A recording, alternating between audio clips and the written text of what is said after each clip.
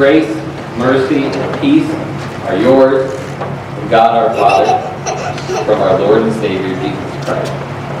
And your brothers, my dear sisters in Christ. What must I do to be saved? That's the million-dollar question. That's the burning question on the hearts of every single person who has ever been born on planet Earth, including you, including me. You know people who are struggling with this question as we speak. You and I have struggled with it in our own right, at one time or another. What must I do to be saved?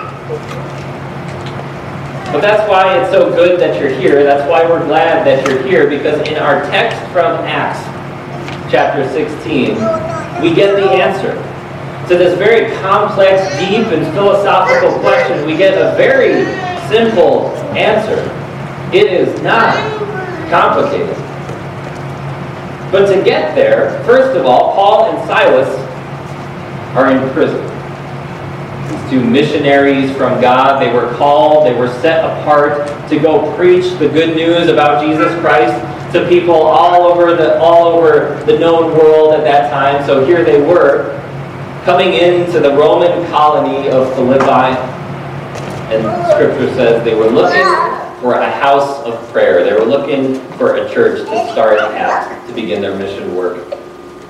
But as they're making their way into Philippi, they have a tail. They're being followed. Somebody is trailing them.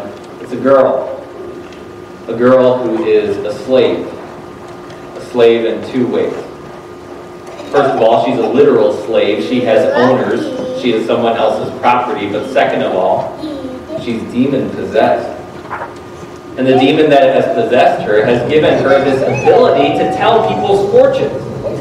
So her slave owners are charging people to come and hear their fortunes told. And as you can see, is true in our day, where people will pay out the nose to get their palms read, to get tarot cards read. They pay so much attention to the horoscope section of the newspaper or whatever. People love this. And so her slave owners make quite a killing. But this girl, this slave girl, this demon-possessed girl is traveling behind Paul and Silas, and she's shouting about them, or the demon inside her is shouting about them, saying, these are two missionaries who are going to preach to you Jesus.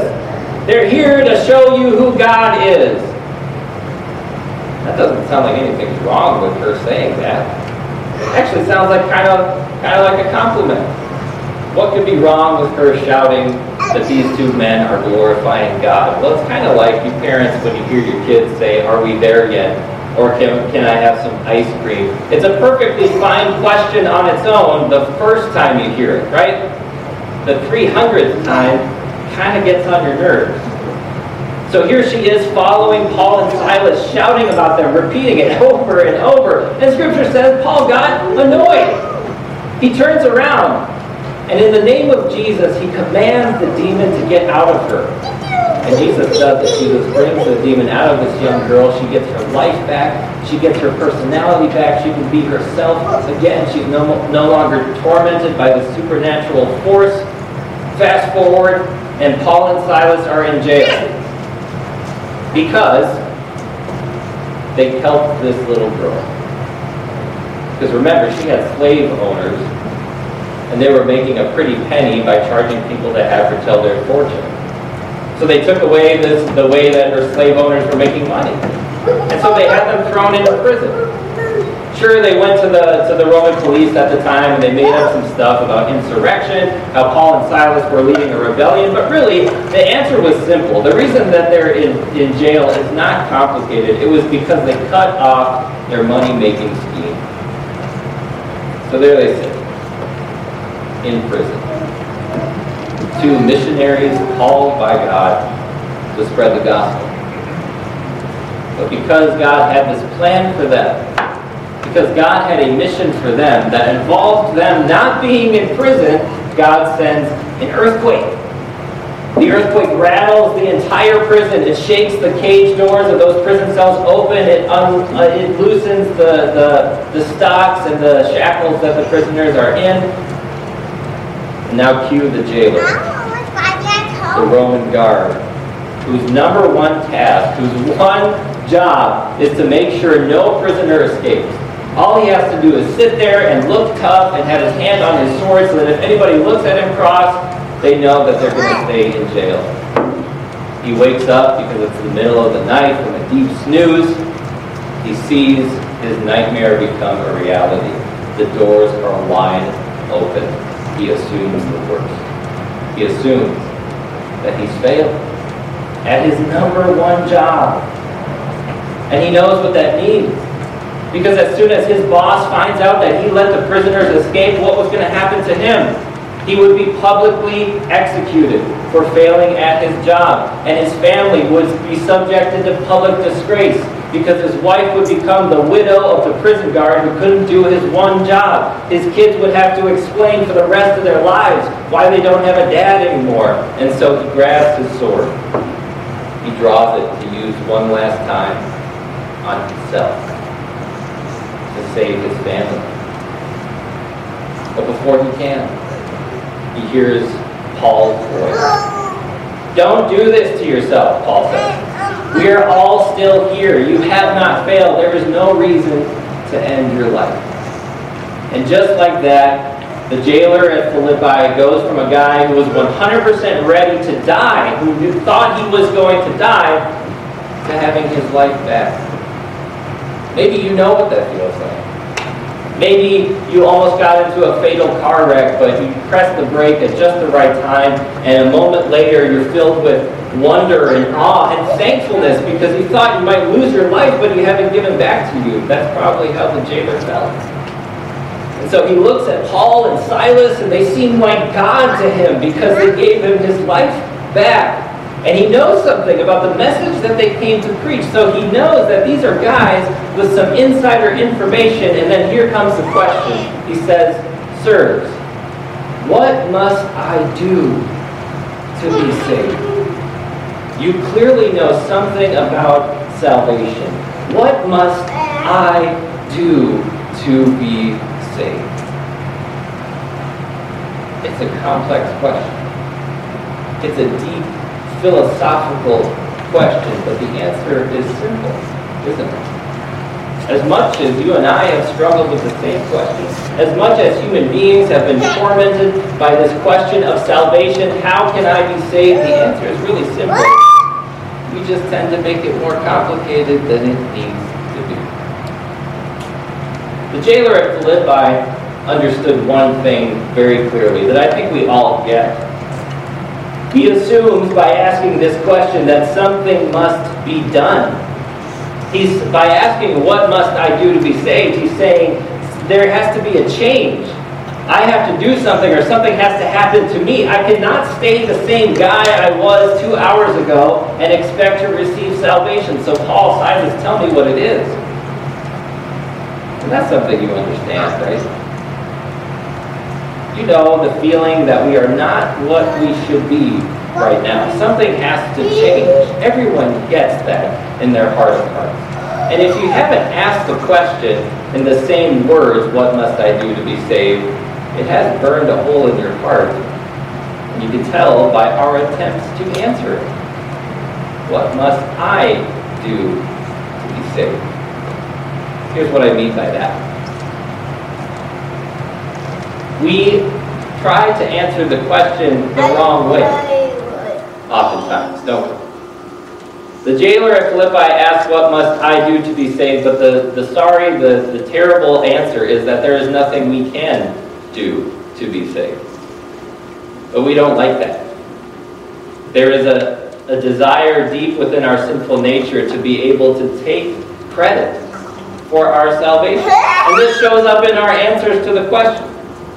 Maybe you've caught yourself saying something like, I'm thankful that I'm not as bad as this person in the past was, or this group of people currently are. They need to get their act together. They should have listened to their parents more when they were being raised. They should be in church. They should do this. They should do that. And what are we saying when we confess that if not that salvation is defined by as long as you can be better than someone else, then you're good? Or maybe We say to ourselves, I'm not perfect right now, but at least I'm taking strides. I'm taking steps in a positive direction. I'm doing good with myself. And when we say that, aren't we defining salvation in terms of self and betterment? That as long as you can show that you're putting your best foot forward, that you're putting effort into your life, then you deserve salvation? No, brothers and sisters, that is overcomplicating the issue. The simple truth, when we get back to basics, is that what must I do to be saved is a bad question. The jailer asked it out of ignorance. We ask it out of our sinful pride. There is nothing I can do. My salvation, my faith, my Christianity is not defined by my performance, by my accomplishments. Salvation is not a matter of how much money I put into the plate, how many Sundays I give to God at church, how many hours I volunteer at church, or anything that I do. That's not salvation. Because when it comes down to salvation, there is nothing I can do. Because there's nothing in here but sin. That's the simple truth, brothers and sisters. It's not more complicated than that. We are just sinners who can do nothing for our own salvation. And once we get back to basics, once we understand that first simple truth, that we are sinners, then we're ready to hear the simple answer to the question. What must I do to be saved? Paul and Silas waste no time with the jailer, do they? They say, believe in Jesus Christ and you will be saved, you and your household. Now, wait a minute. Doesn't that sound like doing something? He says, what must I do? And they give him a command. They say, believe. Doesn't that sound like something you have to do in order to be saved? I asked my wife if there's milk in the fridge. She says, yes, there is milk in the fridge. I walk to the fridge, trusting that when I open the door, there will be milk. I believe my wife when she tells me that there is milk in the fridge. Now, did that take any effort on my part? No. Did I have to stop halfway to the fridge and flex a belief muscle and say, ooh, I really hope that there's milk in that fridge when I get there? No. Belief is as simple as hearing, as listening. It's not something you put effort into yourself, is it? It's kind of like when your mom yells at you and says, listen.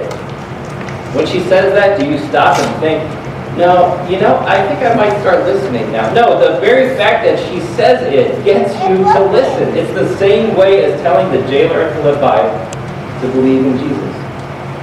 The very command itself does what they're telling him to do.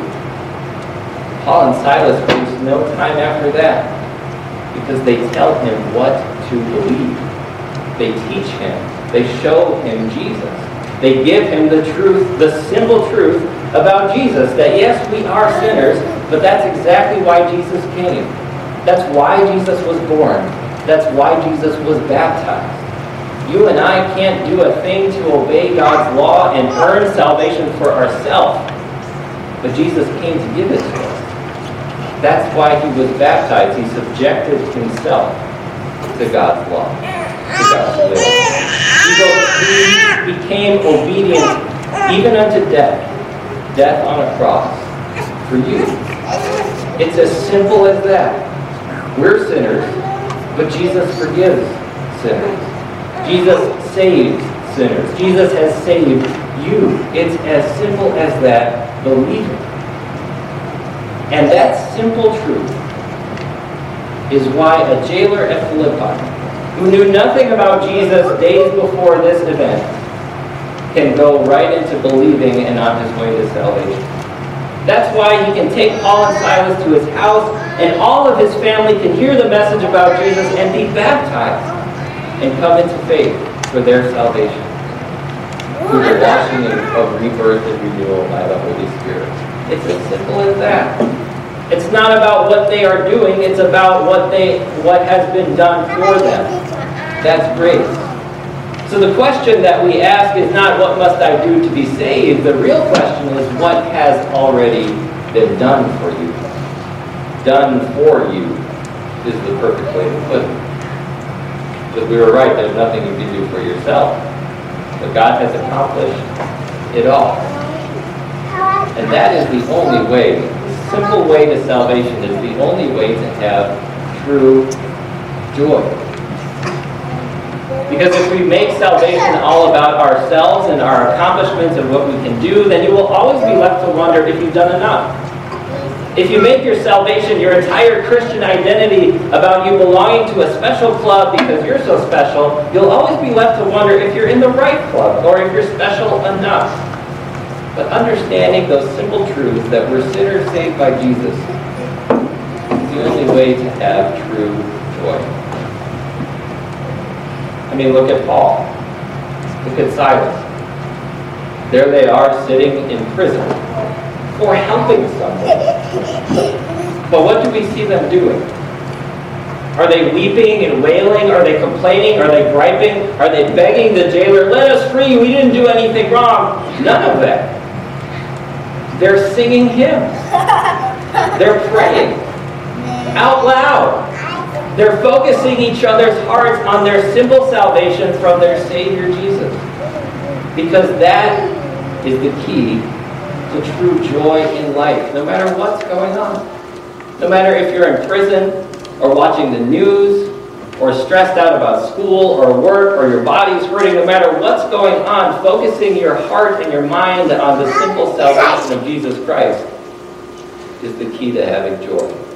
The key to enduring it all. I mean, look at the jailer and his family and everything that happened to them. As soon as they heard the instruction about Jesus Christ, they were filled with joy. It made them happy to hear about the simple salvation of Jesus. Remember that, brother.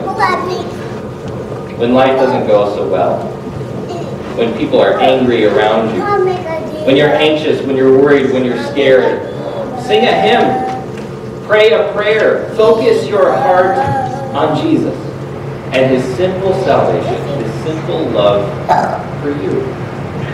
And who knows, maybe, like Paul and Silas, there will be another prisoner right next to you, listening to you, watching, witnessing you live your joy for Jesus.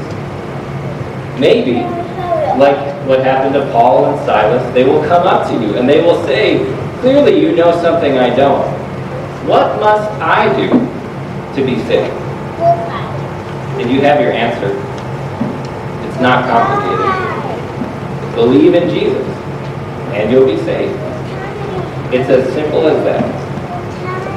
Amen. Would you